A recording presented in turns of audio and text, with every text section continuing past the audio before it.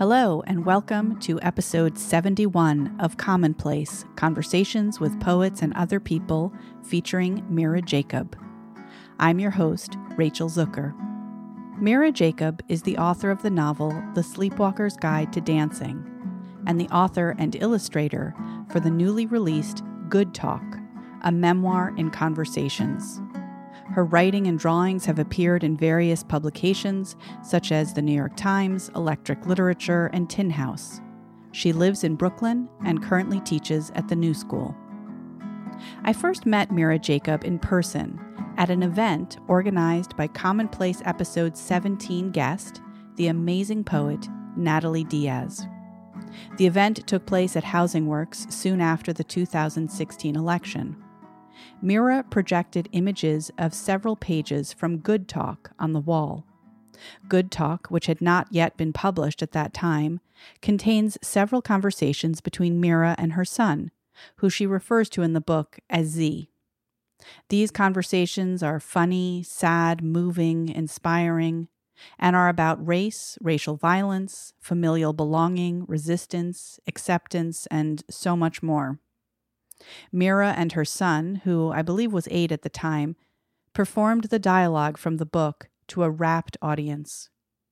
From the beginning of my career, I've written, to use Sharon Olds' phrase, apparently autobiographical poems and prose.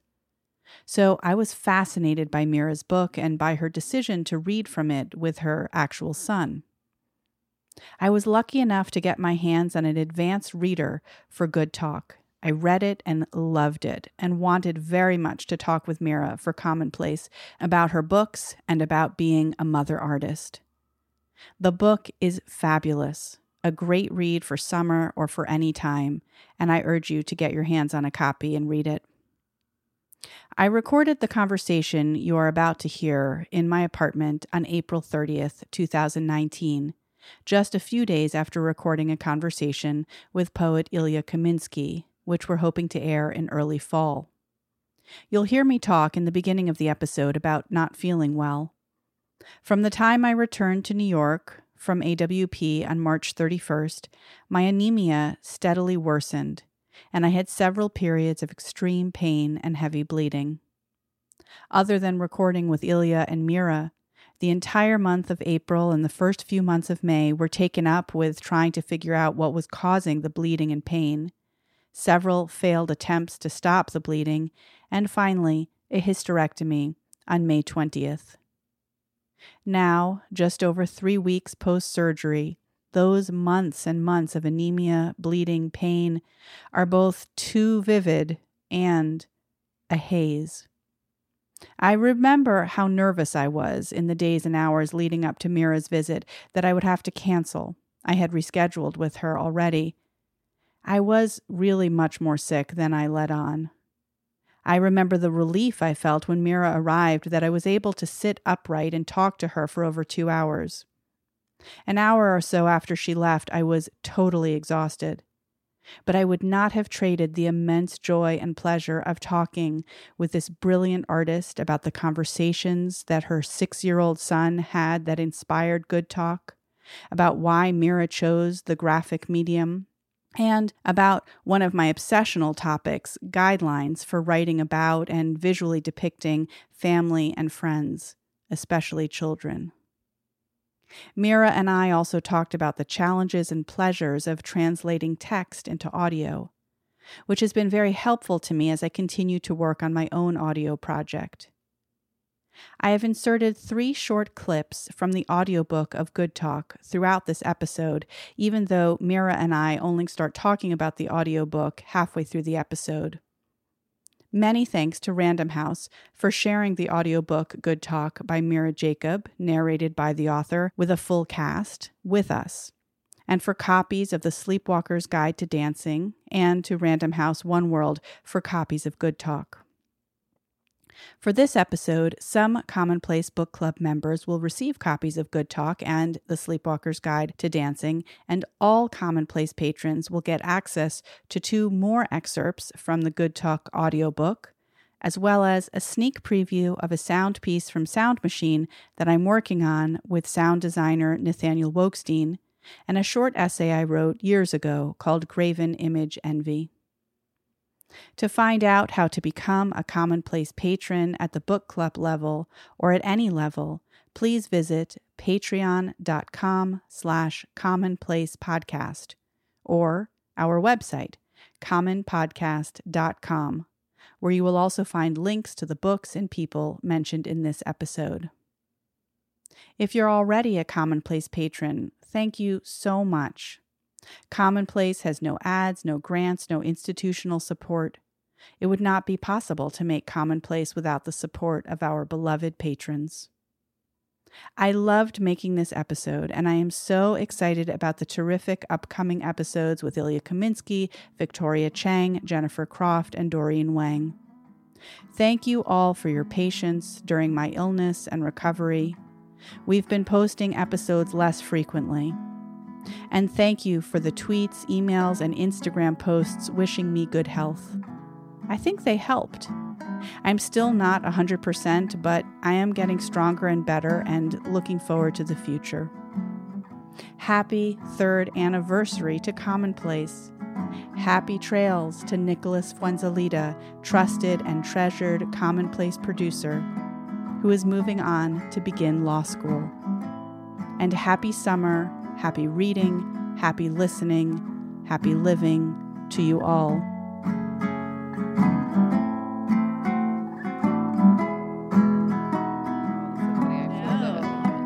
You're so good. Hi, Mira. Hi.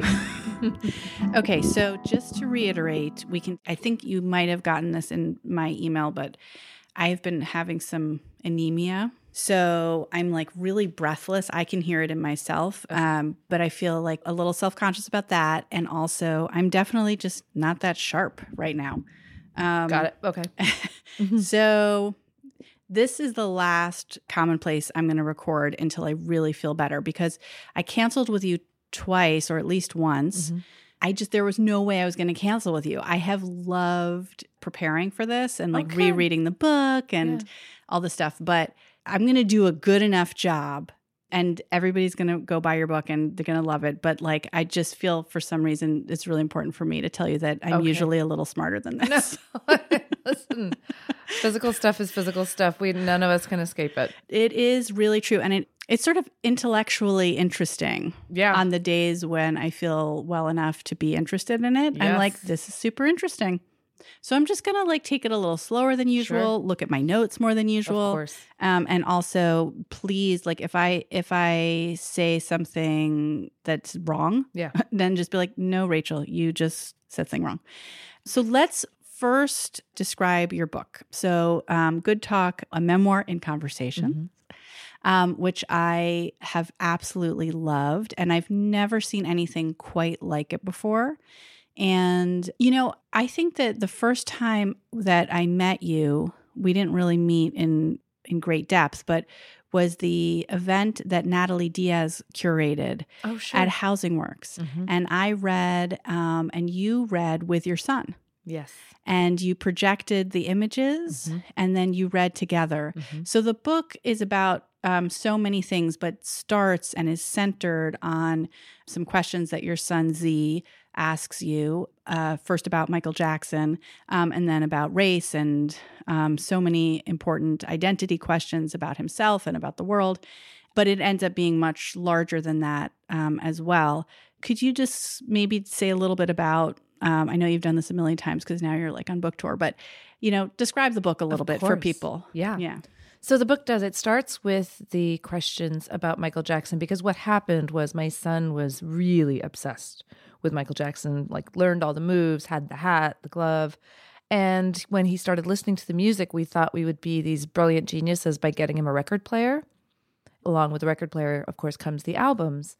Along with the albums comes a 6-year-old boy who's got one white parent and one brown parent staring at albums of Michael Jackson from basically, the 60s until the 90s, almost the 2000s. And he's looking at those pictures. And so he eventually comes with the kind of natural questions. Some of them were really funny, like what happened to his other glove and what is a LaToya? And some of them, when he asked me specifically about his skin color, he asked me is Michael Jackson, is he brown or is he white? And I said, well, he's black, but he was brown. He sort of turned white. And he said, he turned white? And I said, yeah. And he goes, are you going to turn white? And I said, no. He said, am I going to turn white? No. Daddy? And I said, Daddy's already white. And he said, was he always? And it was one of those moments when I realized, okay, right. So I have now confused my child forever. And what do we do here? But the questions really quickly went from that to, what is Michael Jackson like better, being brown or white?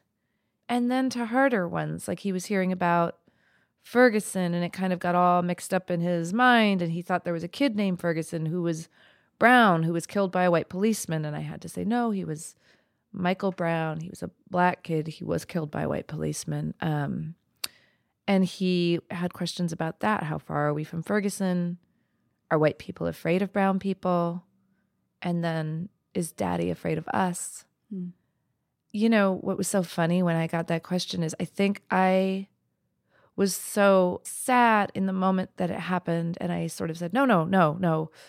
But then later, because I'm familiar with that line of thinking, it's not totally foreign to me. I was telling my husband about it, and I sort of said, so he asked if you were afraid of him, and my husband said, wait, what? Our son asked if I was afraid of him? My son asked if I was afraid of him?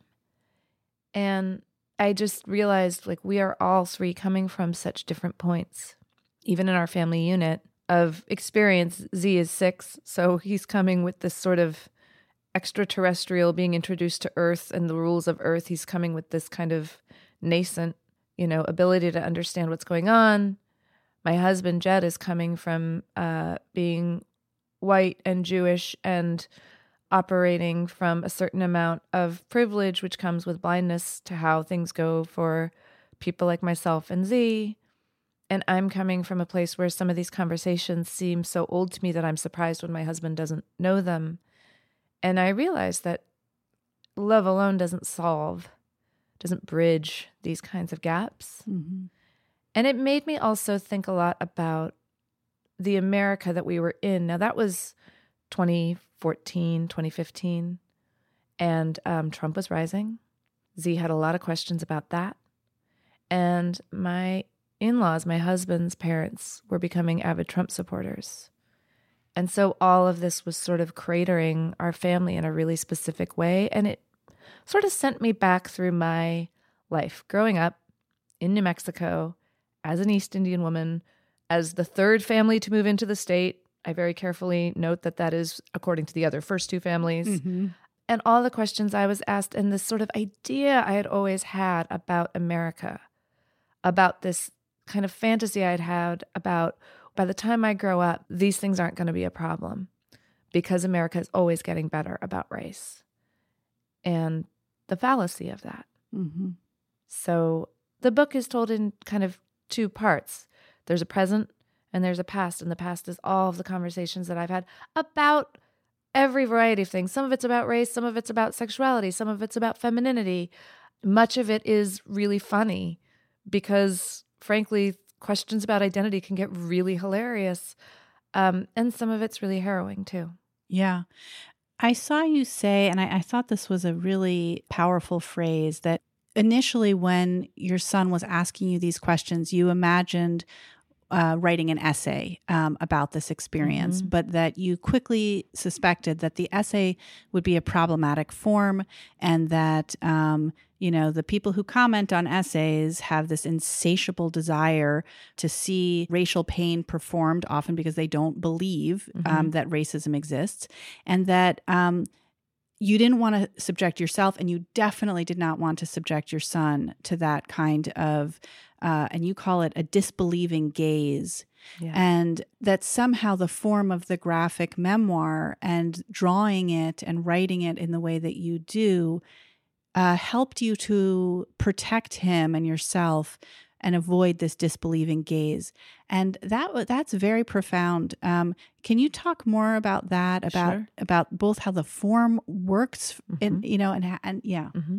So when I wanted to first do this, I did think about writing an essay because that's what I'm sort of trained to do, mm-hmm. write an essay. And every time I sat down to do that, I would feel the comment section kind of coming for me. Mm. And it's exactly what what you were just talking about, the people that want to see the pain so that they can ridicule it, so that they can tell themselves it doesn't exist. So they can use words like snowflake and, and whatever other derisive things they want to do to distance themselves from the pain they are causing and the pain they're a part of. Because that's a great thing to do, I guess. Anyway, so what I did was I drew myself and my son on weirdly printer paper at first, because it's just what I had around. And for that first set, I drew us on printer paper. I cut us out and I placed us on top of the Michael Jackson albums. And then I cut out dialogue bubbles and wrote the conversation in those, and then stood on my dining room table and took pictures of it. And I took pictures of us. I just kept us the same way throughout. I never changed our expressions. I didn't do new drawings of us getting information. When Z asks me, are white people afraid of brown people? It is with the same expression that he asks what happened to his other glove. And part of that felt so freeing because I wasn't crying. I never showed myself crying. Frankly, when he asked me that about, are white people afraid of brown people? I remember what my face did that day because we were on a subway. And it was one of those questions. It was said in such a sweet little chirp that the entire subway car around us fell silent and everyone stared at us. And I remember it was like two me's. There was the me that wanted to answer his question honestly. Well, really three me's. There was the me that wanted to never have to answer the question honestly. And there was the me that was aware of the color of every single person looking at us and what they were going to think of my answer. And what I ended up saying to him that day, by the way, was sometimes, which is a really heavy thing to tell a 6-year-old. And he said, what do you mean? And I said, sometimes they are afraid of us. And he said, how do you know? And I said, what do you mean? And he said, how do you know which ones are afraid of us? And I said, well, you don't always. And it was awful, honestly, to say that. I know I would have felt worse lying about it. And when I drew us as puppets, that's what I think of them in my head as. I sort of think of them as paper puppets. And when I drew us without performing the pain I was feeling in that moment, it freed me from it. Because I felt like I wasn't lining myself up for that gaze. Yeah. And I felt like I was letting someone be adjacent to a conversation that they probably desperately needed to hear. Whether or not they believe me, I'm not particularly concerned. I think the people that don't want to believe are still not going to believe. And that's okay. That's the place they're going to live their whole lives. That is a thankless place to live, but if they want to live there, they'll live there. In August, an unarmed teenager named Michael Brown was shot and killed by a Missouri cop. By fall, protests against police brutality were shutting down the streets of New York.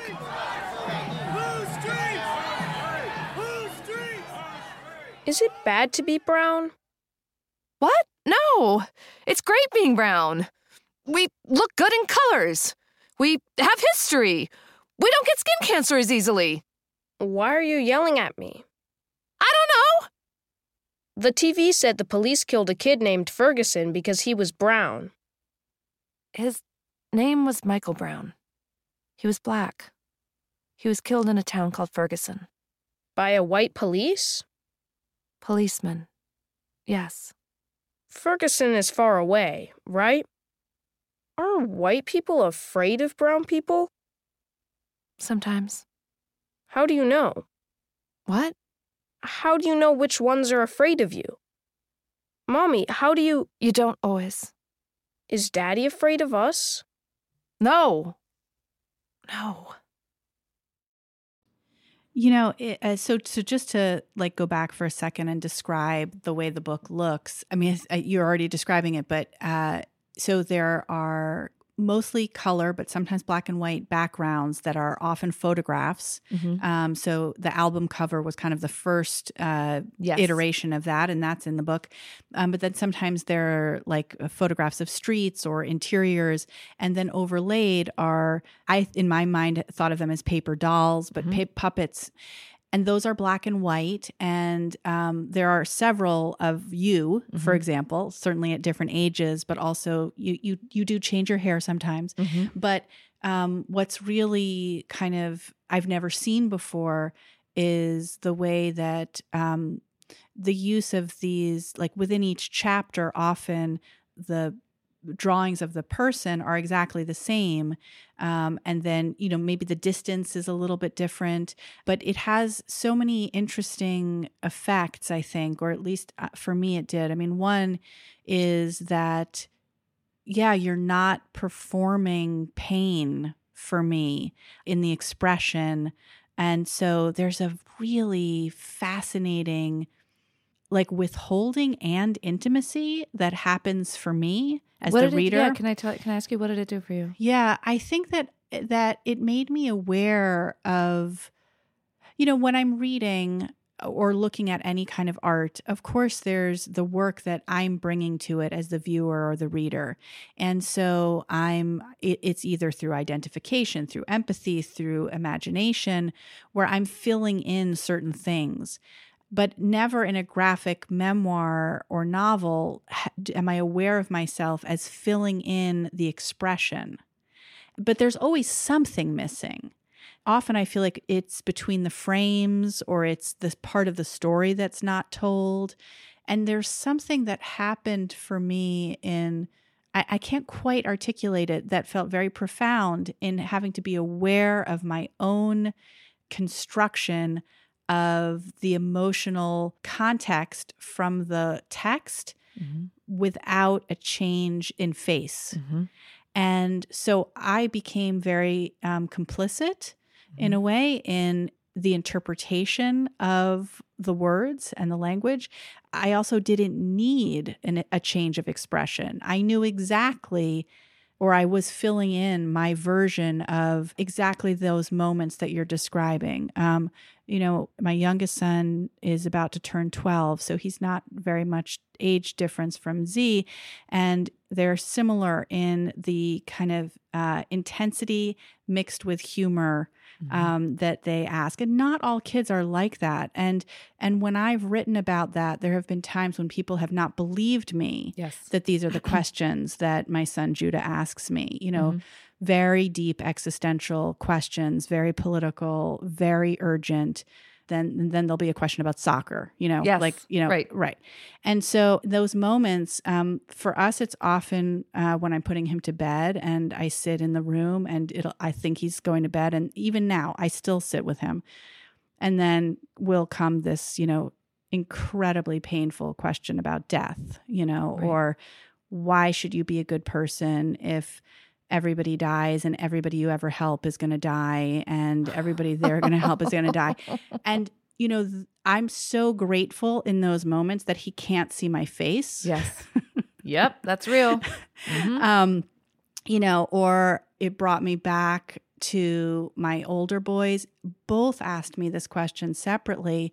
They went to Bank Street when they were little, which is very progressive. And I don't know exactly. I think that they were trying to avoid the black and white. And so they were talking about skin color.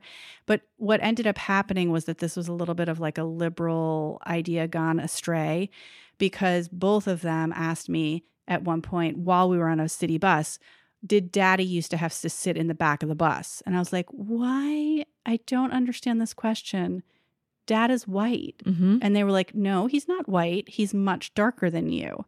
And I'm like, true, he's darker than me, because they were trying to understand nobody's black and nobody's white. Right. So we're all, and so then they were like, well, what's the line? And I was like, oh my gosh, I have to explain. A lot of things are missing for you. And I remember that moment and being surrounded by people who were like, okay, how's she going to answer this one?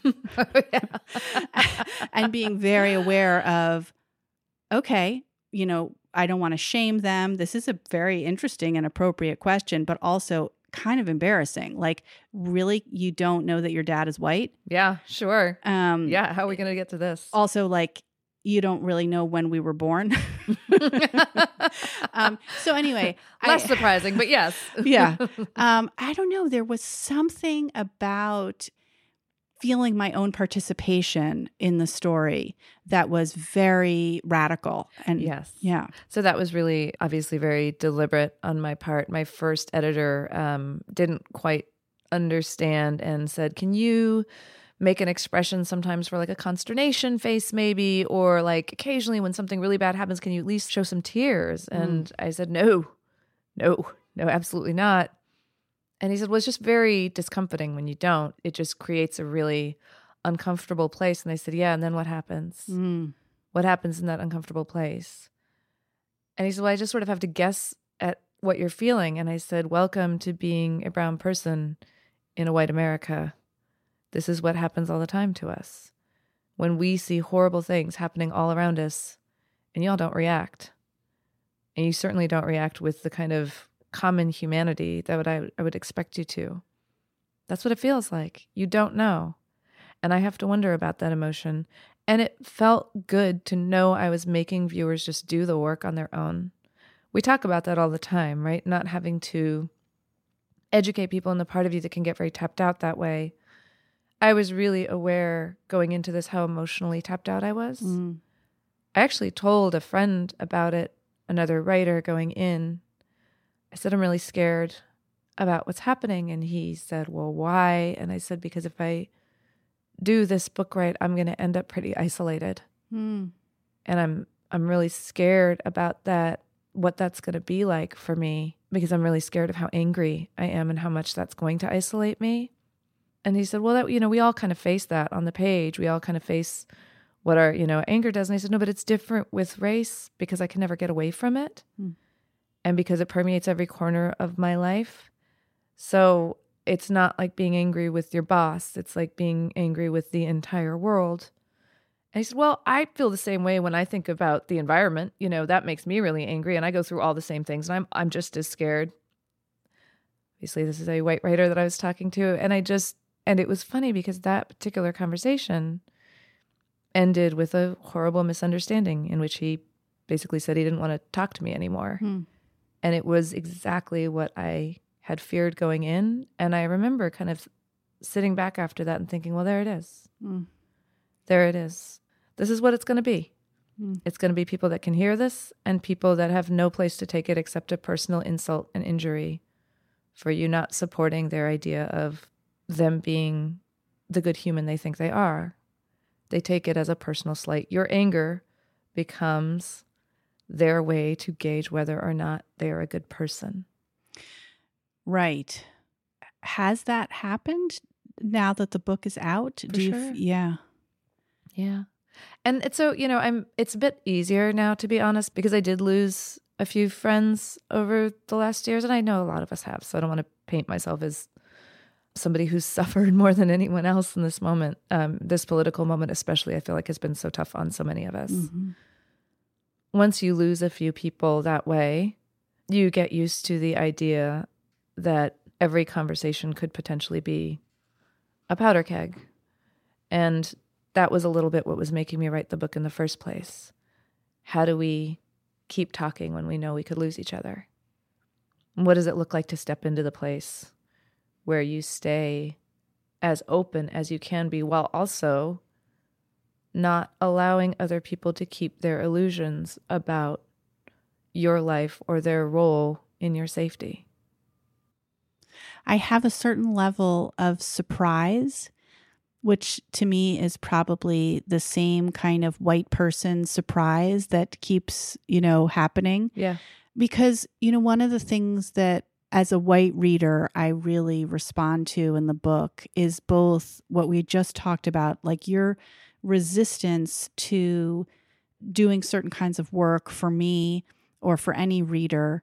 But there's also this incredible humor and pleasure that I'm not saying this to be like, I'm so great. I'm trying to understand who is having trouble reading your book. That's what I'm trying to say. Like, what kind of monster, because I feel that you were so I can understand, I don't identify with it, but I can understand some idiot, reading the essay version of this and saying like, well, that's just not what I believe in, or that's not real. They're wrong, but I can imagine that. I feel that the formal decisions and, everything about the book, I'm having a very hard time putting myself into the mind.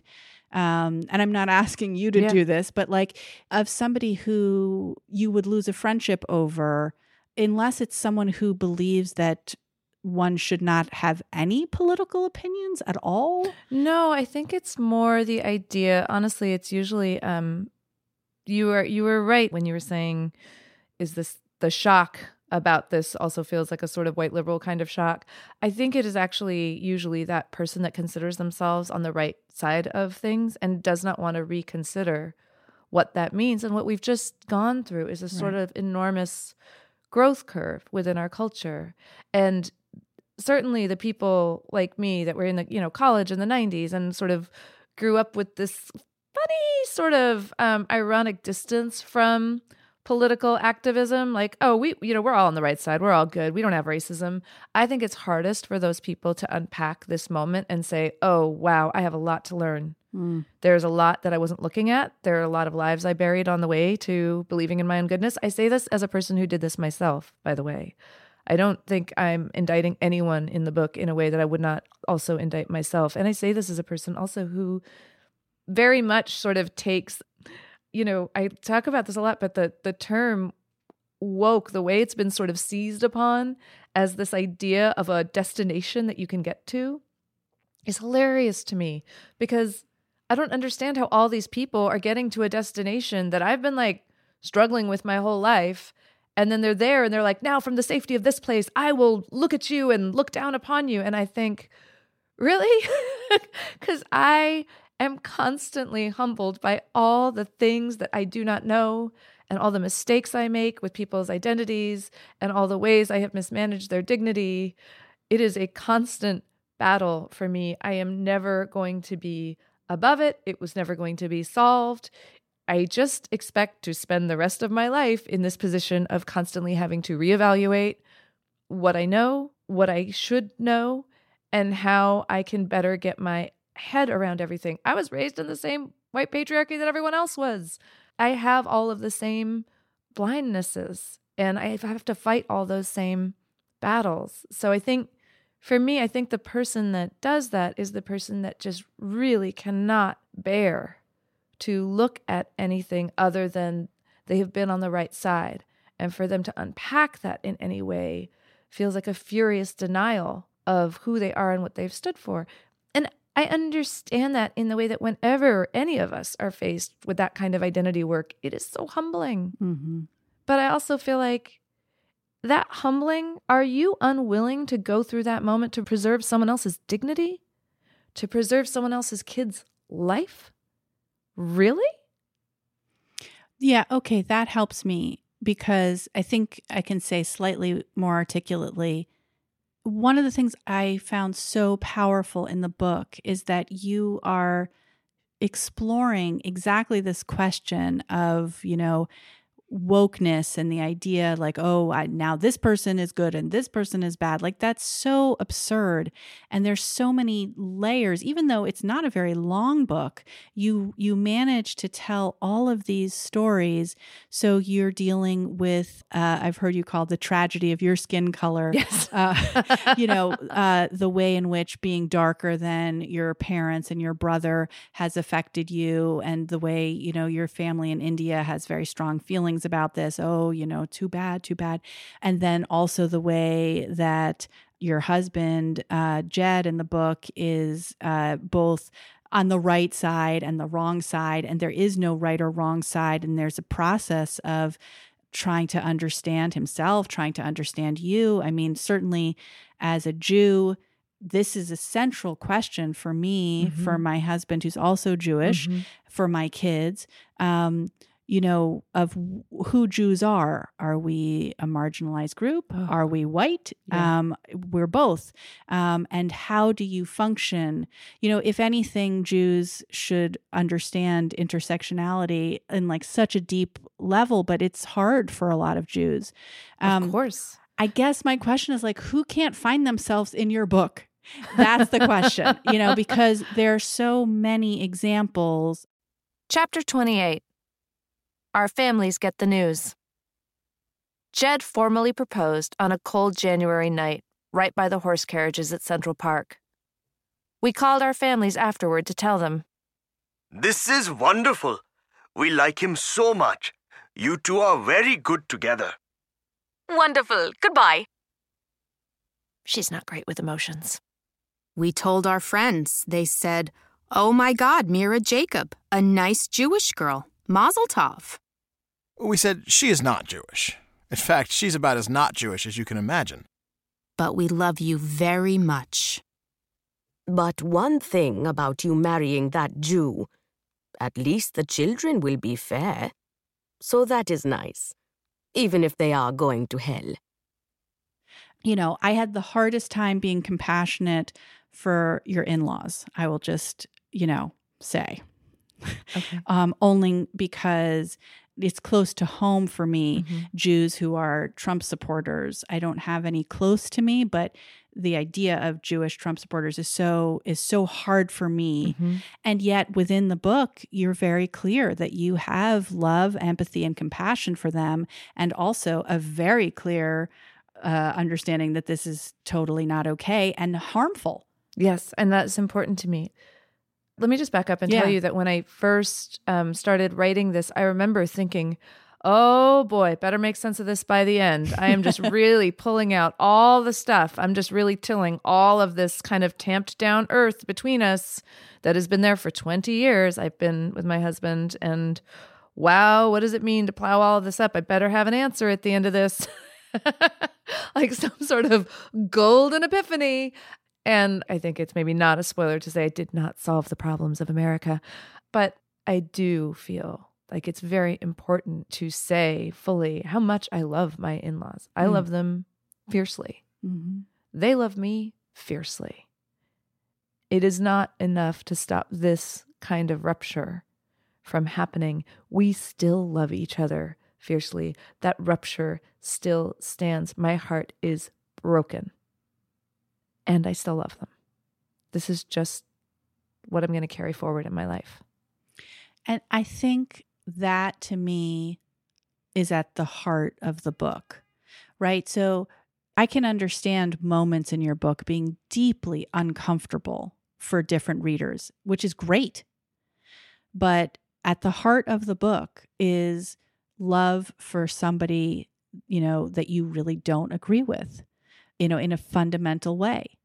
This is a similar question, but just as you, of course, don't solve the problems or don't answer all the questions, you did say in another interview that the book maybe began in an attempt to answer your son's questions, but really also was obviously about answering your own questions. Yeah. And one of them was, have I believed in a goodness that doesn't exist?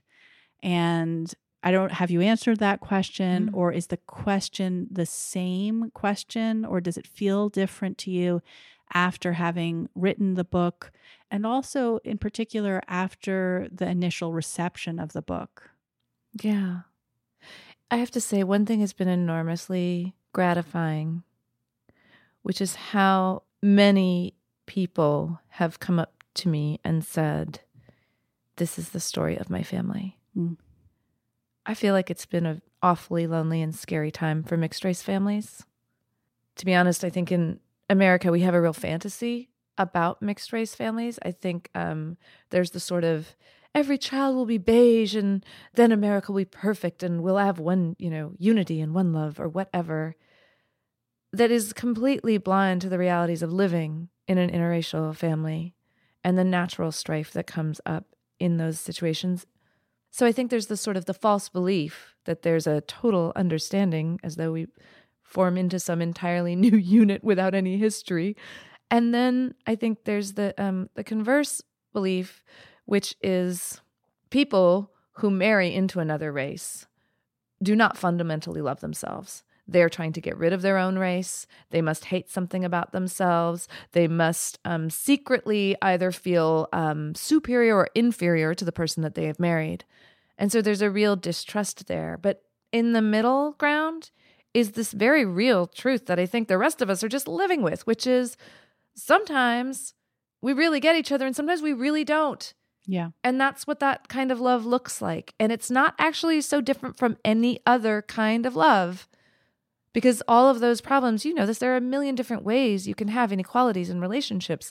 There's who earns more money and who's got the more, stable family that they're coming from, and who grew up with what kinds of privilege and who grew up with what kinds of chips on their shoulder. All of these things factor into a relationship. Race is one.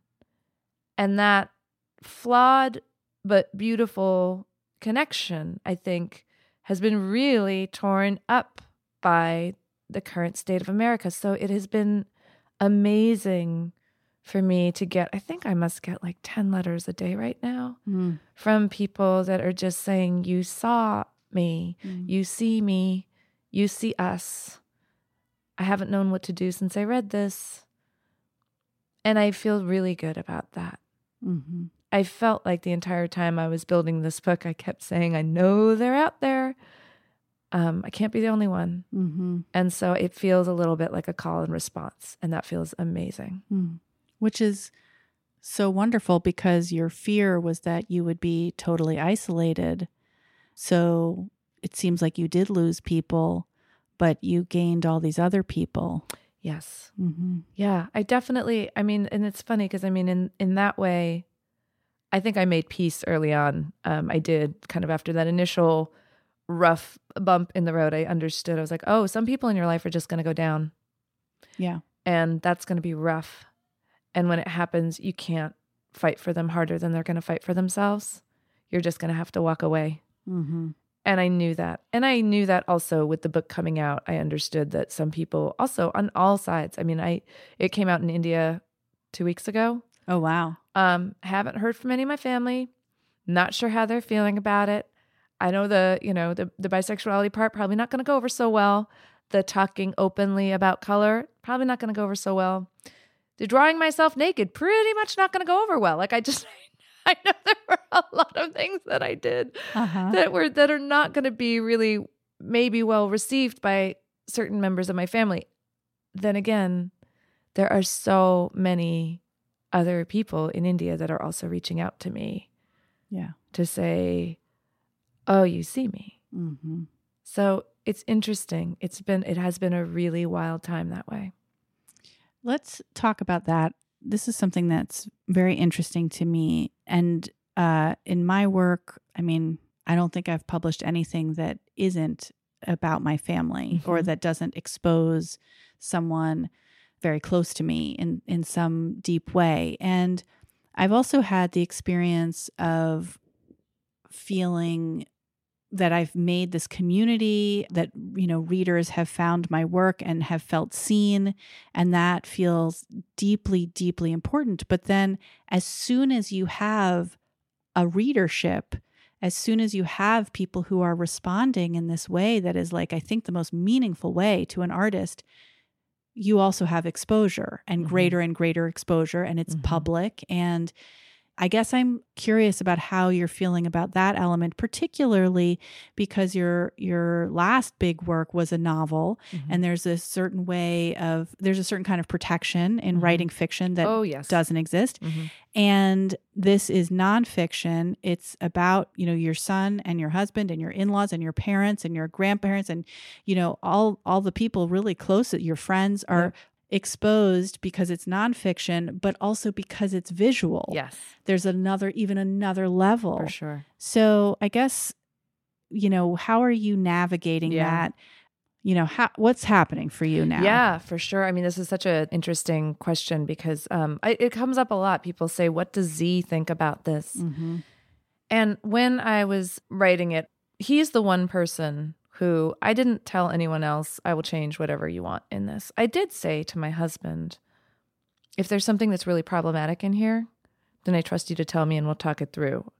And my idea with that is if there was something that was really awful for him, I would find a way to get what I needed to say, but also respect. He's my husband and my allegiance is to him above anyone else. And I would say that about my child as well. But Jed was interesting because he is a documentarian. He has his own really rich life as an artist and as a person in the public eye. And he's very, very private. And so this was not the book I pitched. I pitched a very funny book about conversations, about identity that were going to be hilarious. as things evolved and as Z started asking harder and harder questions, the book certainly changed, and I changed with it. We all changed with it. And Jed's response was, he's human. He would occasionally read something and say, ugh, okay. All right, here we go. All right. But he never said, don't do it. And it was really interesting to me. No matter the first draft that I did of this book kind of made him, because I was so protective of him, I sort of turned him into an everyman white guy. Like I didn't put any of his personality in, which was really interesting when it was edited, because my editors were sort of like, so this guy doesn't really have a lot to do with your family. Why put him in the book? And I realized I'd made a crucial mistake. And so then I had to reinvest. But when I talked to him about it, I said, you never said to me, you didn't put me in there. You sort of made me into a pan character. And he said, well, it's your art. It's yours. I'm not going to say that to you. And then as I went deeper and as I figured out ways to actually get his personality on the page, he also never interrupted it. And there's funny because there's one of the last scenes with him in the book is this enormous fight that we get into. And that was the one that I was sure he was going to say no, because it was a really raw fight between us. We never figured out a way to sort of bridge over it. We just sort of stopped talking about it, as you often do in marriages that last 20 years. And when I showed it to him, I thought, okay, so this is the one where he's just going to say, you've lost your mind. And he said, yeah, okay. And I said, that's okay. Okay. And he said, yeah, listen, if you want to know the truth, I got to say, I feel the exact same way because blah, blah, blah, blah, blah, blah, blah, blah. And I started laughing. I said, wait, are we going to have the exact same fight again? Is that really what's going to happen? And he was like, no, I'm just trying to say. And we actually did get into the exact same fight again. But this time I was crying through the whole thing because I felt both vindicated and insane. Mm-hmm. So that was him. Mm-hmm. With my son, it's a different story because he's young. Right. His feeling about being in the limelight is quite different from 6 to 8 that it is at 10, which he is now, than it is going to be in a couple years. And his want of privacy is going to be a different thing. So we have talked about that a lot because the thing I think I worry about the most is I think there might be, once people read this, a kind of, oh, I love this kid. He's a great kid. And along with that comes the need for that kid to be the same kid, as though kids don't change. I think people misread children a lot as very uncomplicated. I do not think that is true for a minute. Z's questions come out of a not knowing, but not from a lack of complication. And so he's only growing into a more complicated person. Mm-hmm. And he's only growing into a person with many more questions, some of them much more pointed. And I have said to him, when this book is out, people might meet you and they might come at you wanting you to perform some version of yourself for them. You never have to do that. You never have to do that. And if you feel like someone is coming to you with that weight, you're actually allowed to just walk away. Mm. You don't even need to give them an explanation. And if that person is me, you're allowed to walk away too. Mm. And we can talk about it when you are ready to talk about it. But I have drawn you as one person. I could never get down all the many layers of you that are in this world. And your job is to grow into the full range of your humanity. I'm not the person that has, a monopoly on that. I'm not the person that provides those parameters. That's you. And anyone that tells you differently is lying to you. So you're allowed to walk away from a liar. I worry about it for sure. I would probably worry about it more if he weren't and he hadn't been born a child who is unafraid of any stage. Mm. He sometimes gets up to read portions of the book with me. He's really calm in front of crowds. He has that thing, and he's had it since he was little. He's not afraid of holding the attention, though he can be really quiet himself. And so we talk about that too, about what his sort of creative process is. He's a musician as well. So he plays a lot for different audiences. And I think he's kind of coming into his own and his own feelings about what it means to expose yourself and be vulnerable in a moment and then take yourself back in the next.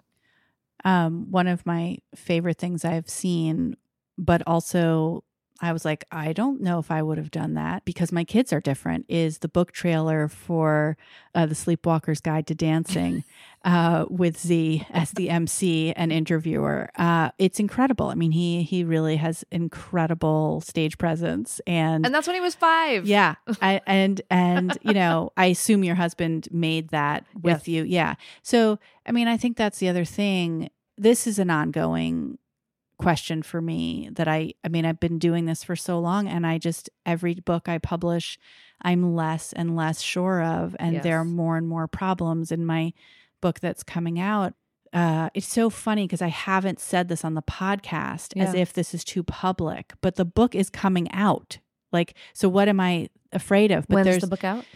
September. Okay. And there's a long piece in the book that's about taking my oldest son to a psychiatrist and his mental health crisis. And, you know, I certainly have his permission.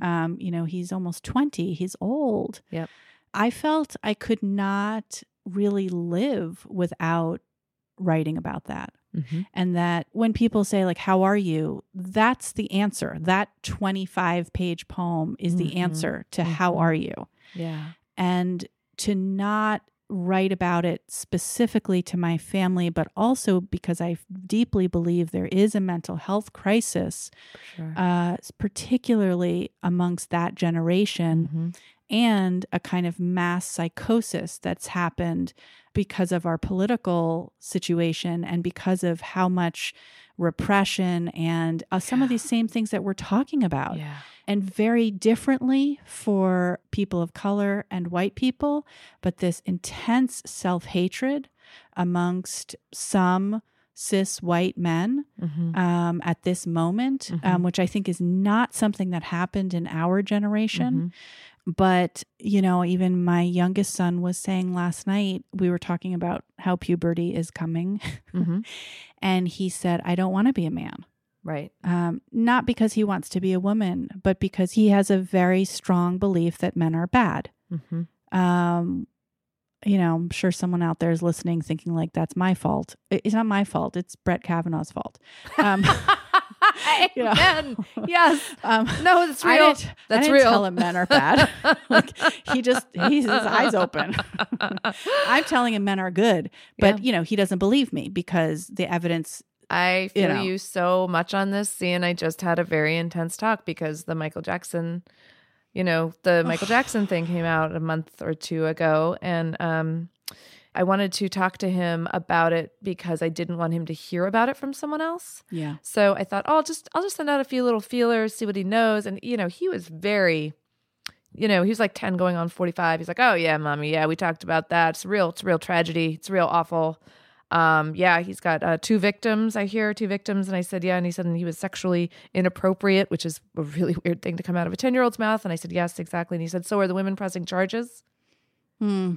Yeah. And I just kind of got quiet and I said, oh, right. Well, yeah, it wasn't women. And he said, oh, are the men pressing charges?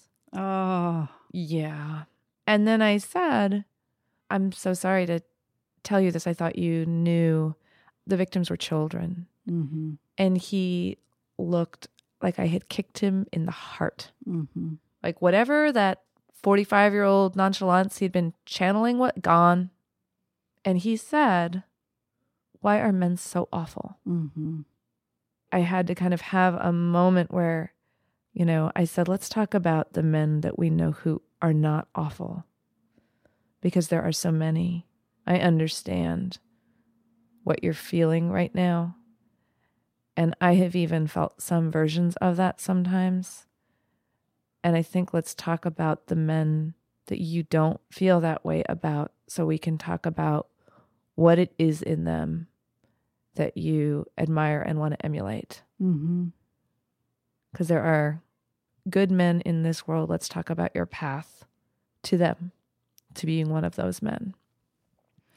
I mean, it's so confusing because as mothers, we want to be the ones to tell our children these terrible things that exist, Yeah. so that we can be there for the questions, so that we can contextualize things, so that they're not alone in it, so that we can, hopefully be very honest, but also try to help separate, so that it's not trauma.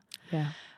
And at the same time, it's very confusing whether there's just stuff that we should just try to hide them from. I mean, we can't. I definitely, I had that moment afterwards. I went and talked to my husband because we had said to each other, right, it's probably good if I bring it up with him just to see what he knows, just to see what he knows, so that if it's something confusing, I can. And I told him how the conversation progressed, and I felt so awful about it. And I was like, I shouldn't have said anything. Why did I say anything? And he said, no, but we both assumed it was the right thing to do for a reason. We didn't want him to hear this just on the playground out of context. And, I was worried about, like, how is he going to hold his face in that moment? How is he going to hold his heart in that moment? This is not just somebody whose music he liked. This is somebody he tried to be for 3 years. I have this rule for myself, which is answer the question you are asked, not all the many ways in which it forwards itself in your brain.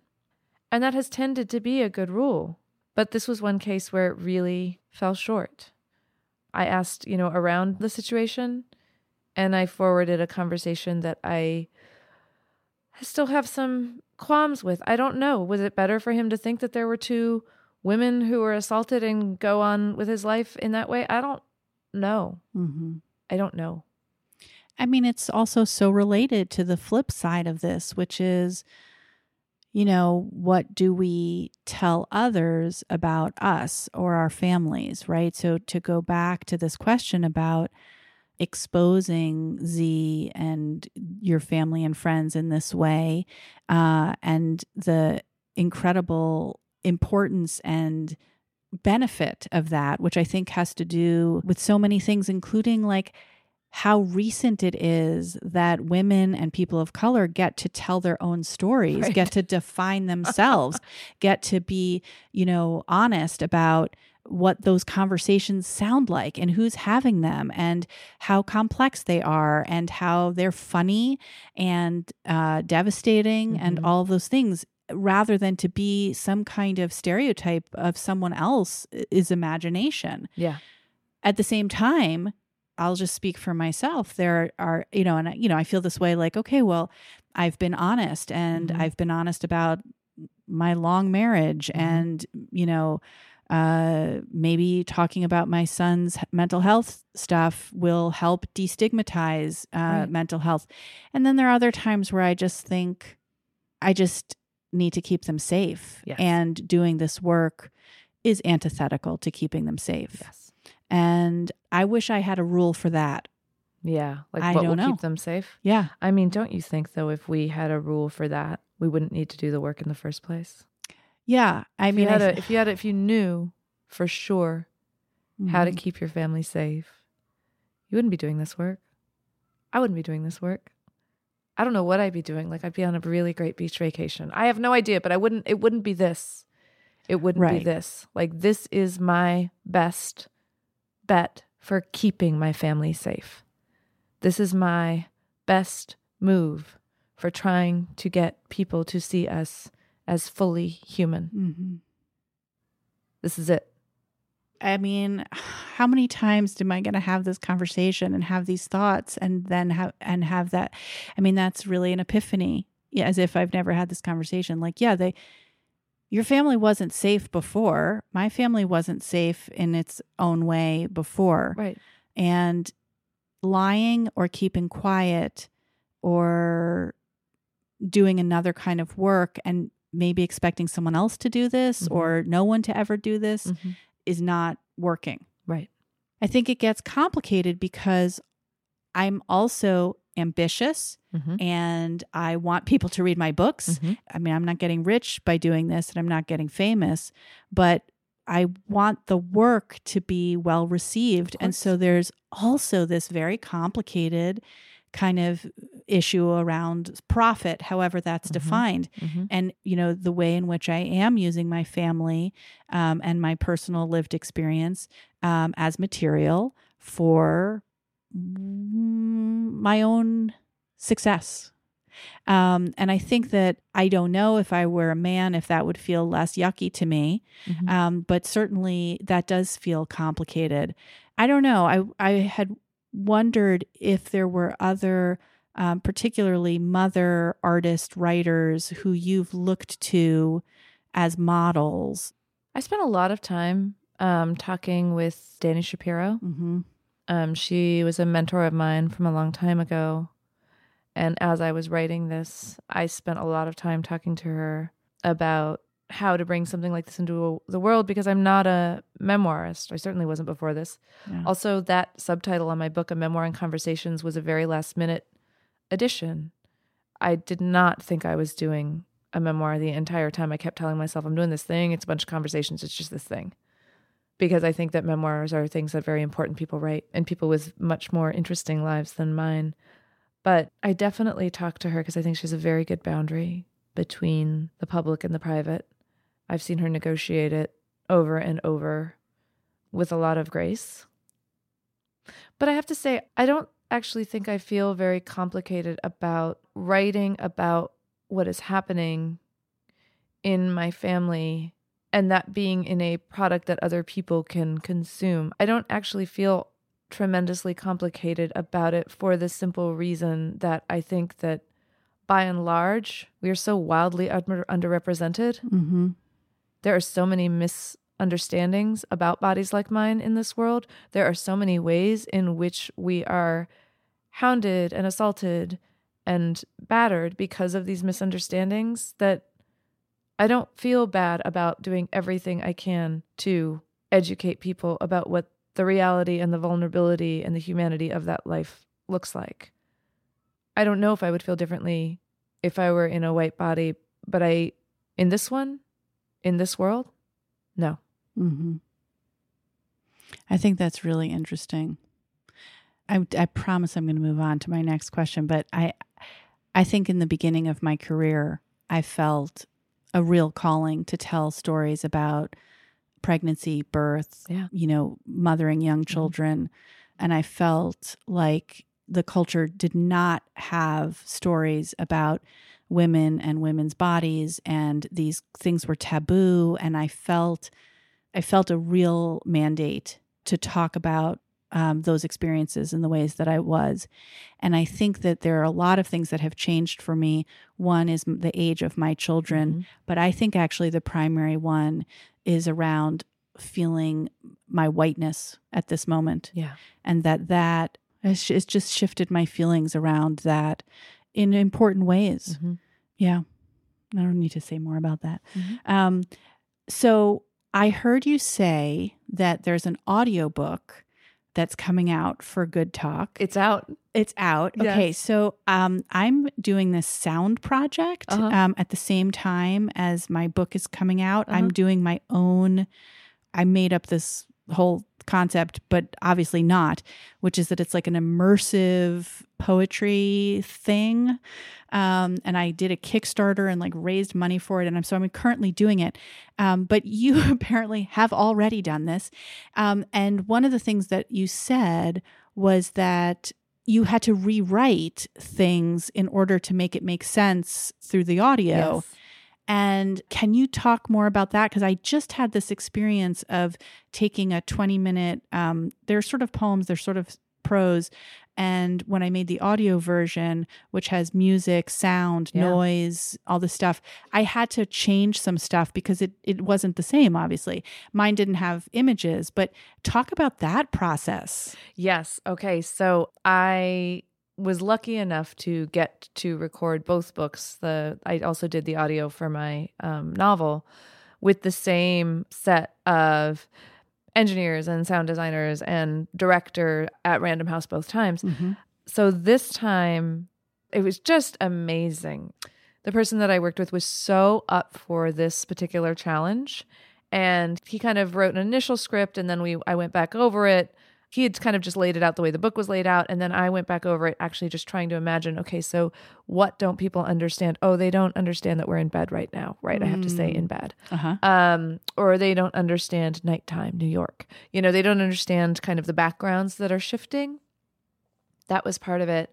And part of it was, of course, like sound design. There's, a whole section of the book that takes place on 9/11 and me being downtown and watching all of that happen. And so we kind of did that work together. We had a cast of, I think, 30 or 40 people that came in to do their parts. Are these the people in the book? So here's an interesting thing. Z really wanted to read his part. Uh-huh. And that was a situation in which I said, no. You asked about protections. That was a situation in which I said, no, I don't want you reading your own part. That's going to go to a different child actor. And he was furious at first. He said, why? Why would you do that? It's my voice. And I said, I know. And I said, and I don't know how to explain this to you any better than I think when you're older, you'll understand that there's probably no greater hell than playing your mother's version of you. And I want to spare you that. It was about him going back and reading himself as I had put him down on a page. But you do that in performances of the book, but this felt different. Yes. I mean, when we are out together and he wants to do a part for, if he wants to read, I like him being part of a single moment. And if he wants to do it, I'm totally happy to have him do it. We have a nice sort of camaraderie, but I also feel like that is an individual piece. It's not the whole book. And it's a lot of work to do a whole book like that. And it's also a lot of him reading himself as I have written him. Yeah. And that to me feels like crossing a line. And I think if I were him, I don't know. I mean, I was a really rebellious teenager. I'd be pissed by the time I was 13. I'd think, why did you let me do that? And that was one thing. But then the other part of it is that, so Jed didn't read his part, but I did. Allison, my best friend, is in there. She read her part. Caitlin and Thunny, my two writers that's in there that we have a lot of very sort of political and heavy conversations. They are really in there. I had members of my writing group, Bill Chang. Like I had different people come in and voice different characters. And that was really, really, really fun. I haven't listened to it because I can't stand my own voice in recording, so I really avoid it. Okay, so my question, when I listen to it, I'll have my own opinion about this, but, is there, like the 9/11 section, were there things that you try to pull back on in terms of representing in audio in certain ways that might be similar to not changing the expression on the faces? Like, this is a question that I'm really interested in, which is, of course, as writers and artists, we want to stimulate all the senses and we want to like elicit as much emotion as possible. But there's also something totally horrible about recreating trauma and recreating violence and reifying the things that we're trying, so are there like super scary 9/11 sounds that are going on? Yeah, I mean, there is, because in the book, there's the sound of a crash. Yeah. And they played that and they were playing it for me and all the hair went up on the back of my neck. And I also felt like I was going to pass out because I was there and I remember the noises and I remember being on the payphone with my dad, telling him what was happening in the moment it was happening. And that definitely lives inside me as a pretty deep trauma, as I think it lives in a lot of New Yorkers. The next morning, on my way to work, a bunch of people were standing in the middle of 7th Avenue. I asked two teenage boys what was going on. A plane hit the World Trade Center. What? No way. Fucking New York City, man. I went to a payphone and called my father. Dad, you'll never guess what just happened out here. I'm watching it on the TV. You need to get out of there. Don't worry, it's way downtown. I'm on 14th. No one on the street seemed too worried. We were far enough away that we could see the gash in the building, the smoke pouring out of it, but not much else. Everyone had an opinion. They are going to sue the pants off that airline, I'll tell you that. Only in New York, kids. Only in New York.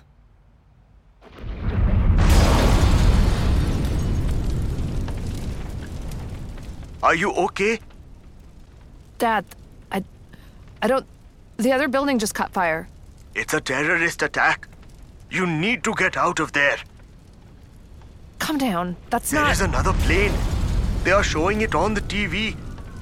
It just hit the other building. What? Look at the fire, Mira. It would not have spread this way. I did not have the same feeling about taking the emotion out of the voices the way I did out of the faces, because I think you're already working without the faces.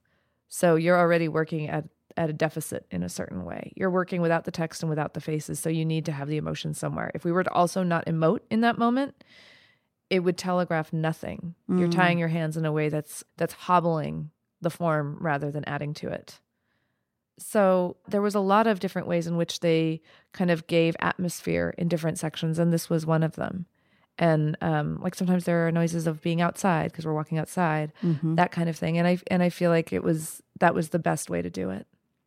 It raises this question of like, is there a hierarchy or is there something inherent in terms of the visual, the textual, the auditory, in terms of its potential to harm or like re-traumatize or communicate, educate.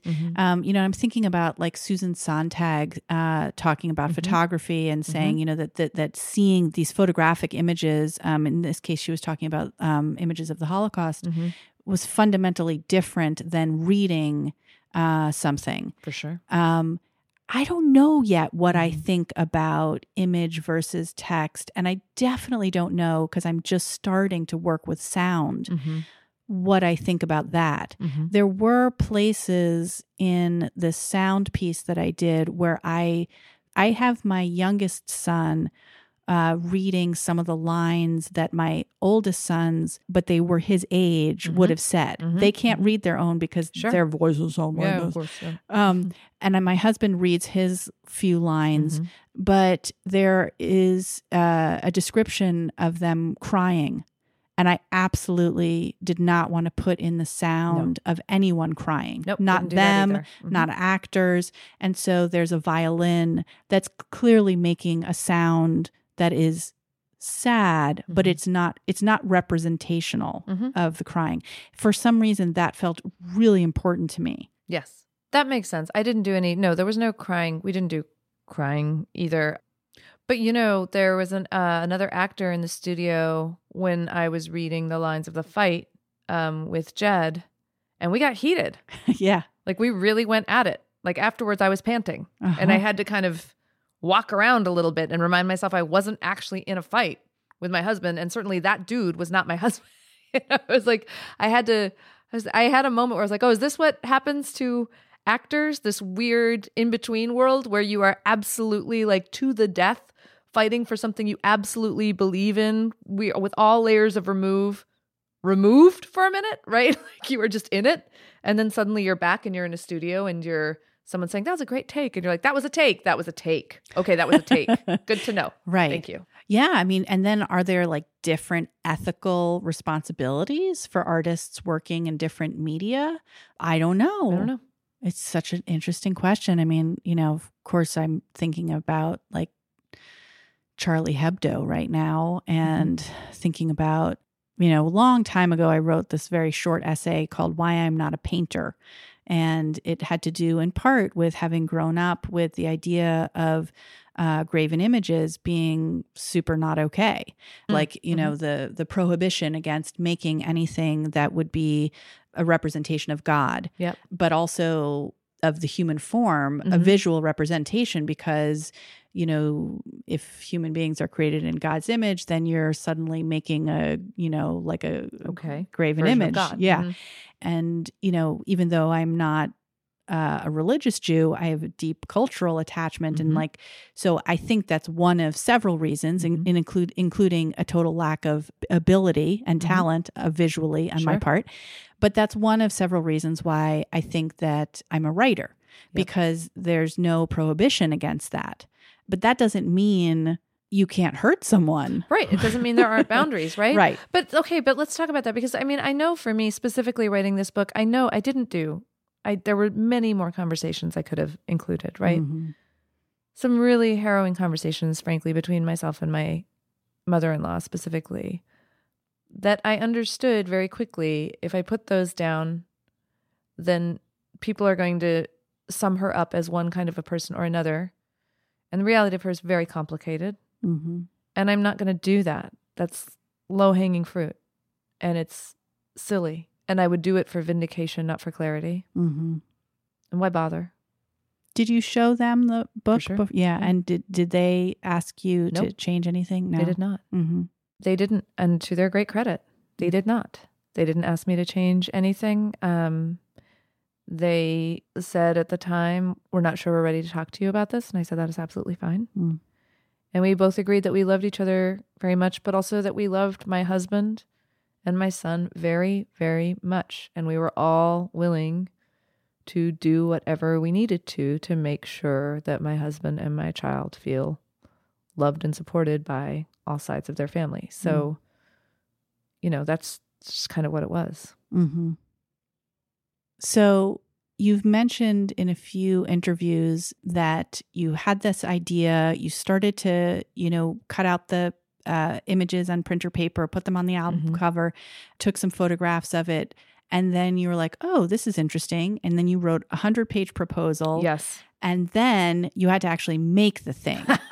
And you do talk a little bit. I've seen you talk a little bit about like you had to teach yourself how to draw better. Yep. And also a lot of technical stuff. But I want to hear more about that because when I've heard you talk about it, maybe I haven't heard all the interviews, but you just sort of say like, it was a lot of work. But I think, a lot of poets that I know and other kinds of artists that I know are starting to explore other media, other art forms. Sure. And I was hoping you could be like more specific about what you had to learn, whether it was exciting or demoralizing or both. And like that, how you also, you'd written a novel. You'd learned how to write a novel. You'd done it. Mm-hmm. You knew how to be a writer. Not that we're not always learning, but these were things that you didn't know. And how did you maintain confidence in yourself to be able to learn these things? Yeah. Okay, so first I'll tell you the things I learned. One is, how to draw much better than I could draw. A lot of that was learning how to draw with a stylus. This sounds really basic, but I'll just tell you, one of the most unnerving things about moving from paper to a stylus is there's a weightlessness to it because there's no friction. So even the lines that I would normally carve into paper and that have some personality, I was devoid of that. At first I thought, I'll just trace all the photographs and that'll work. And I very quickly realized, if you trace all the photographs, everything looks dead. So what do you do then? So then what I would do is this really funny process of tracing a photograph and then look and thinking about, this is the proportion of that, this is the proportion of that, this is how that works, and then erasing the whole thing and then redrawing it from memory, which is so bizarre, but it was my very specific way to do this because that actually imbued it with humanity, with the kind of flaws and the personality, and it gave things a weirdly crooked quality and a kind of aliveness that had been missing before. I also had to find my personality within digital drawing because that is the thing, that you can make it really quite perfect looking. And I didn't want it to be perfect looking. I wanted it to look like something I would make. So I also had to stop myself from fixing things a lot. I also had to calibrate. I told you it was really important to me that the expressions stay neutral. Guess what is never, ever a picture that you take? You never take a picture of yourself with a neutral face. Right. Really, you're always smiling or joking or you have some sort of... And so I would have to imagine and redraw until I got the perfect neutral face, right? Just that was what it was. It was this kind of constant calibration. How do I get there? How do I get there? And I would dial back and I would dial forward. And then I would always have to stop myself while I felt that it still wasn't quite right, because you can over perfect something and then it's dead again. So that was what my real process was figuring out how to do all of that. That was the drawing side. The other part, honestly, was figuring out how not to lay my wrist down on the stylus because it's a touch sensitive screen.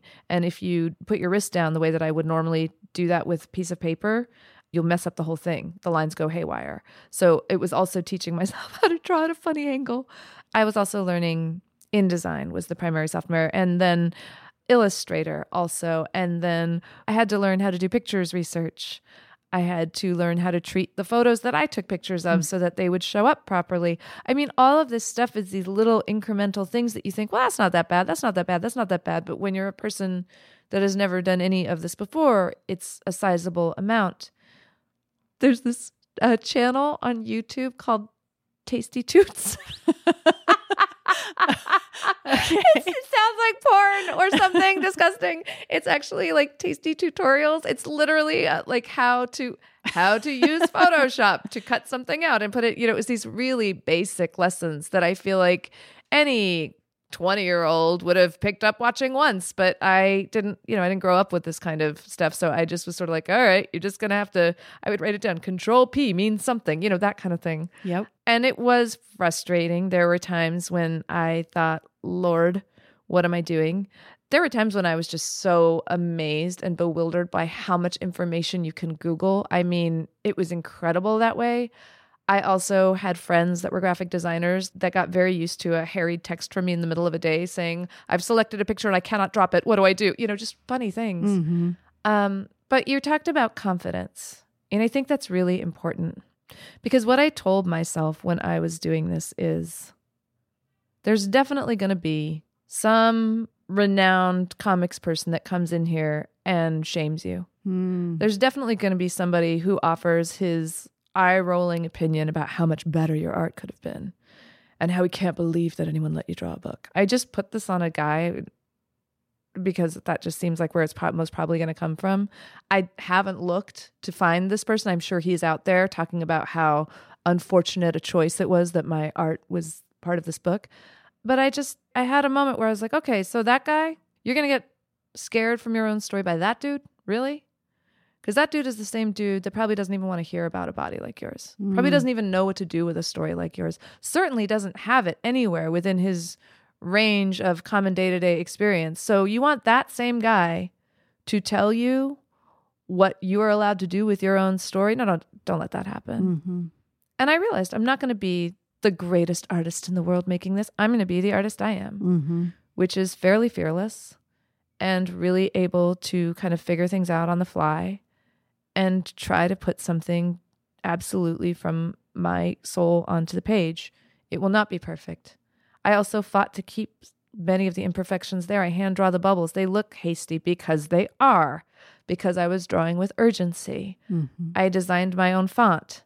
It's not something that I'm sure people that design fonts for a living would applaud because the C is a little too big and wonky. I left that in. It was important for me to keep the imperfections because that to me was about the urgency with which I needed to tell the story. I knew that for sure. I knew no one else was going to tell the story this way. And I was the only one that could do that. I mean, I feel that in every part of the book. And that's what I meant when I said, I've never really seen anything like it because there's never been anything like it. And that's certainly what I most aspire to and want from my students and, from other artists to feel like, yeah, okay, we can describe this as a graphic memoir, but it's its own thing. And it is in the mistakes and it is in the kind of strange, combination of flatness and depth and color and black and white and, all of these choices, I just find that to be incredibly inspiring to me as I'm trying these new projects. And it's so hard for me to remember because I am kind of a perfectionist and it's so terrifying to me to do something badly, but it is absolutely not about becoming an expert in all of these things. It's about learning how to use the tools and also how to make new tools. Yes. And how to fuck up and have that be part of the process or the finished thing. And wait, let's also not pretend that same level of fucking up is not often lauded about white men by other white men as works of genius. For sure. Let's not pretend that those levels of art are not the exact same thing. So when I'm coming to this story, part of what I'm telling myself is you have an opportunity. You have been waiting for 40-something years for this opportunity. You are allowed to seize this. You are allowed to make of it what you will. If you are going to listen to those same people that say the writing of women is not interesting, the writing of people of color is derivative, all of these stories, we'll give you a little space on the page, but honestly, we're giving it to you.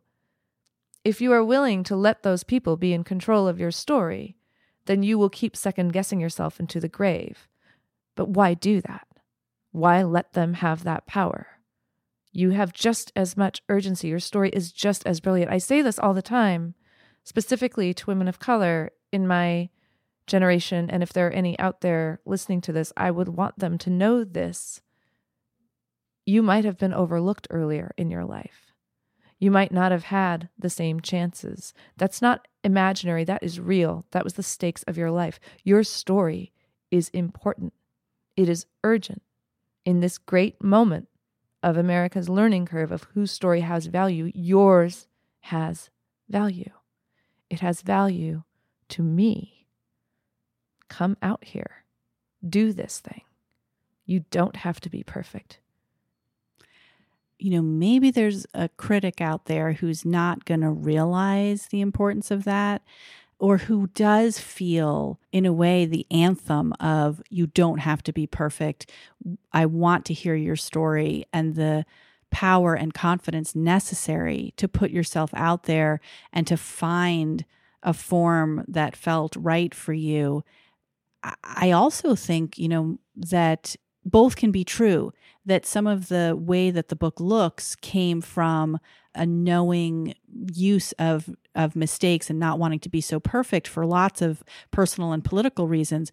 But it also, to me, feels very much in conversation with the history of work by women in terms of the diary, in terms of things that are handmade as opposed to machine made, in terms of things that are craft as opposed to high art, whether they're puppets or paper dolls.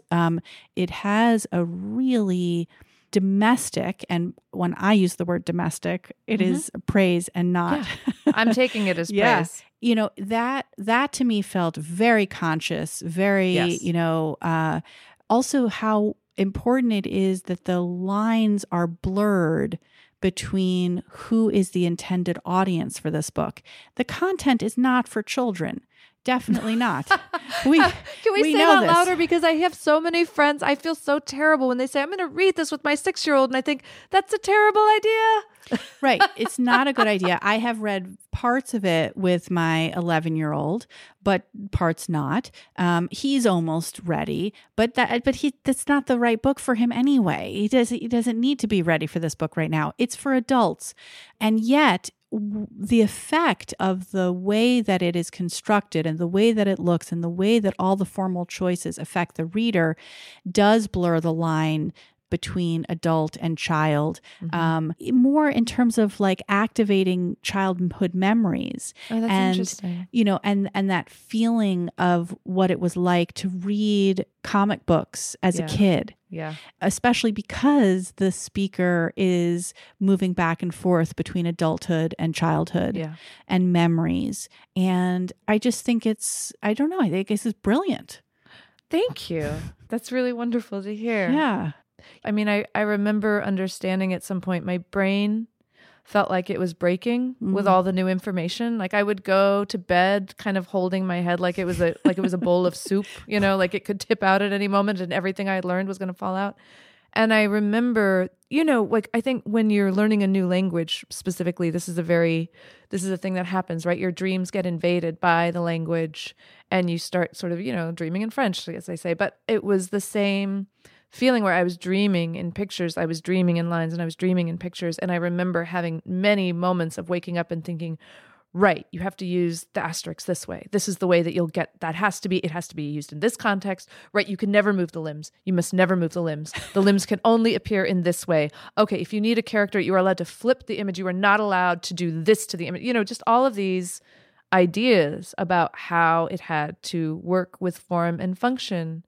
But that was so exhilarating too, especially, frankly, in this crapshoot of a world that we're in right now.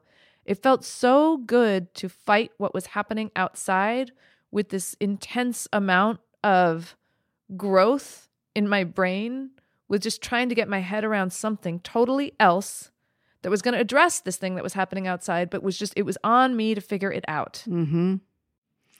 So the book starts in 2014. I mean, there's flashbacks, right? Mm-hmm. And then it roughly ends at 2016 after the election. Mm-hmm. So my question is, as you got deeper and deeper into the process of making this book, did you start to experience life differently? Like, were you noticing things visually? Were you taking photographs of people, of Z and of Jed with expressionless faces? Nope. No. So I couldn't do that. I couldn't get the right expressionless face, but I was taking photographs of their faces knowing that I was going to need to recreate them in an expressionless mode. I mean, I would ask them, please have a neutral expression. You know what no one can ever do is have a neutral expression. So I would take photographs of their faces knowing full well I was going to draw them. I would take photographs of the streets of New York knowing I was going to put them in at some point. But I really found the structure late in the process. I cast a very wide net. I put in maybe 75 conversations at first. As I told you, I thought I was going to make a really funny book. And so I got all of those conversations together, and then I had to figure out, how are you going to structure this? What is the through line?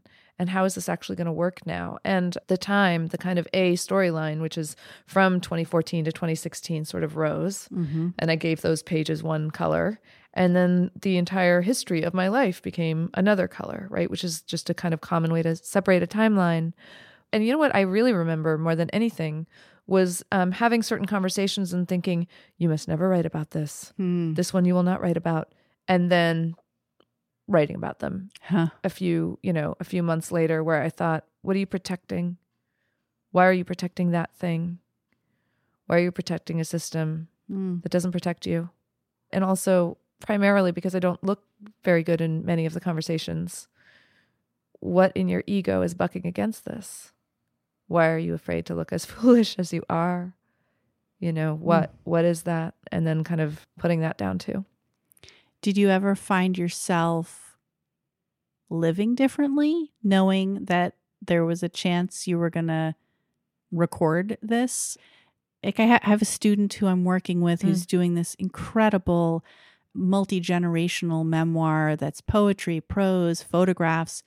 And she felt like she knows where it's going to end. And it has to do with taking her children to this exhibition, which she's done, but she's going back. And I think she was both embarrassed to admit, like, maybe I'm going to find the end of the book, but also like, why? Why be embarrassed about that? And I understand that feeling, like that you're kind of like, that your art is like driving your life. Yeah. But it is. So I will tell you, the last chapter of this book is a letter to my son that's called The Talk We've Never Had. And I imagined, right when I was in the middle in the structure, I knew the structure, I understood what the structure was going to be. And I thought, oh Lord, how am I going to end this? I thought, oh, you can only end it with a letter to him. And the letter will make sense of everything. The letter's going to make sense of all of it. It's going to be great. And as I was working, I was getting more and more nervous about the letter, because I was like, how can the letter possibly make sense of all of this? How could it possibly make sense of all of this? And I wrote that letter about 17 times. And the first 16 were so angry. So angry. Like the wound was real. And I just wanted to say it all. Every bare thought. Every smart way in which I could see through all of the insults. In which I could spot all of the cowardice. Whew. I mean, it was a lot. And then I remember kind of having the moment where I thought, really? You're going to write that to your son? That's the letter that you're going to give your son to take into the world? You're going to give him the full weight of your adult fury? Are you kidding? That's not what you would give him. And it was helpful because I think that's when I got to forget about the hopes of other people. I think the first 16 letters I wrote were for the readers, for the other people that were going to need something from this and what they were going to need emotionally. And then I remember just thinking, no, not that. Bill Chang, a writer, said to me, what if it's just for you and him? What if you don't have to address anyone else? And it was part of what I had been sort of wanting to do, but feeling like I was wrong to want that. And he said it, and it was the most gratifying because I just thought, yes. And that's the letter I wrote. And I think it might actually disappoint some people. I think it might not actually feel particularly good for people who really want me to give them the answer to America in the end, you know? Or the people who really want me to, hang my in-laws out to dry, or, the very many ways in which we want vengeance in this moment, which is real, and it's for real reasons. And I would never belittle any of them. But that's not what I'm writing to my boy. Mm-hmm. That's just not what I'm writing to my boy. I mean, I think this is, maybe I'm just talking to myself right now. I feel extremely worried that I'm going to look back on my life and feel like I just totally fucked over my marriage and my kids, and I shouldn't have written the things I'd written. But there are other moments like this moment when you're describing this, where when I hear you talk about it, I can see very clearly that, first of all, I treasure this book, and many other people do as well. Second of all, not only do I not feel that you're hurting your son, there is a consequence of the maternal imagination and this kind of work in which you are paying a different kind of attention to your child, to yourself as a mother. You're writing the letter 17 times. If it wasn't going in the book, you probably wouldn't write that letter. Maybe somebody does, but probably not. And even that struggle and consideration and thinking about, am I writing it for, who am I writing it for? What is the letter that I really am writing only for my son? I guess I feel like, to the people who have said this to me directly, that I'm trespassing, I'm, really harming them. There's another part of this. First of all, I'm not sure I'm harming them. And second of all, maybe I shouldn't have needed to be a writer in order to pay this kind of attention to them. But this is how I ended up paying this kind of attention to them. This is how I ended up being thoughtful about what I would want to say to them about my experience, or how I could be awake. Yes. So one of the things that I've been asked by the white members of my family while I was writing this book is, are you paying attention to the fact that you're going to have a relationship with your in-laws after this? Are you paying attention to the fact that we are a family? And both times I bit my tongue from saying, are you? Mm-hmm. Are you paying attention to the fact that I'm part of this family? Because I know it's very convenient for me to pretend that my feelings aren't my feelings. I know it gives everybody the illusion of being open-minded while having a brown relative and getting to claim me as a brown relative without ever having to interact with what that really means. But I have to be in this family. Are you expecting me to sacrifice my humanity to preserve your sense of self and your sense of family? Is that, to you, a logical sacrifice? And if it is, can you ask yourself why? Yeah, that's a really good question. Here's my last question. Yes. I often ask this question, but I have a feeling you might really have an answer to it more than other people, which is there a question that nobody asks you about this book that they really should be asking you, and why are they not asking you? Or something that you haven't had a chance to talk about with this book, or it doesn't even have to be particular to this book. No, I mean, really, I feel like we've covered a lot. I mean, every conversation about this is different, but that's what the book sets up. Yeah. Right? So I'm okay with that. Actually, one of the things we didn't talk about is that this is going to be made into a television show. Oh, yeah. Like a 30-minute comedy. Yeah. 30-minute comedy. And one of the reasons that I ended up going with the producers that I did is I had this great conversation with one of them who said, and until then I'd been talking to a lot of people who said, "You're so funny. This is so funny. This book is so funny. Oh my God, it's so funny." And I was sort of like, okay, yeah, sure. And he got on the phone with me and said, "You are so angry And he said, "You're hilarious, but there's a lot of rage in here." And when I read it, I felt what it was like to be in a body in which people say crazy things to you all day long, and you just sort of weather it. And he said, and it's great because you are distractingly funny sometimes. He's like, but right under that funny is this rage, and I just felt it. And anything that we make has got to have both of those things in it. And I thought, you see me, my friend. I trust you. Yeah. When is the comedy? So we're working on it right now. And so cool. My husband, who, as I told you, makes documentaries, has warned me that there are several steps between working on something and actually having it air. So, we'll see. But I'm really excited about it. I'm excited about the team that I'm pulling together. If one great thing about publishing this late in life is that I have worked an awfully long time with very many people, and I have a fairly good gut for the kind of person that I want to work with, and the kind of person that has a really good vision and can be the same level of, fearless, but also practical and also playful. Let's go into the uncharted territory. Let's see what that feels like. Let's try out things that people haven't done yet. Let's just do it. Yeah. I was going to ask you if you had advice for, other writers, particularly other writers who are, who haven't either published or worked in a new genre new to them. But maybe that's it. Like, go for it. My friend, I have a friend who's an architect who said this great thing to me at a crucial moment after my last novel was done. Because so many people were asking for a sequel because they loved the characters so much. They said, "Is there a sequel?" Which I thought, really? Why? How does that work? And I realized that it was really catching me at the end of these kind of long days of doing Q&As with people. And they'd say, "And what about the sequel?" And I would just want to die because I would think, no, please, no sequel. And my friend Eric said to me, I like to think of my creative life as a sort of a topographical map. And when I picture what I'm going to do next, I want to head to the quadrant that I can't even imagine yet.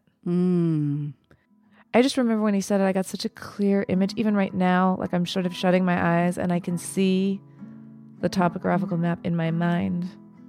I can see the quadrant I have not yet visited. The freedom in that moment is enormous. I say head there.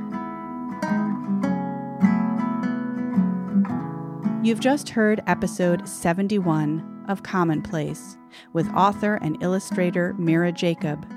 This episode was produced by Nicholas Fuenzalida, Doreen Wang, Christine LaRusso, and myself. Our sound editor is Becca DiGregorio, and our advisor in all things is Daniel Schiffman. The Commonplace theme music was written and performed by Moses Zucker-Gorin. Many thanks to Random House, One World, and to all the presses who keep Commonplace and the Commonplace Book Club members in extraordinary books. Thank you, Random House, for audio from the audiobook of Good Talk, narrated by the author Mira Jacob with a full cast. Thank you to our patrons, to all of you who send us messages of encouragement and support, and to you, listener. Thank you for listening.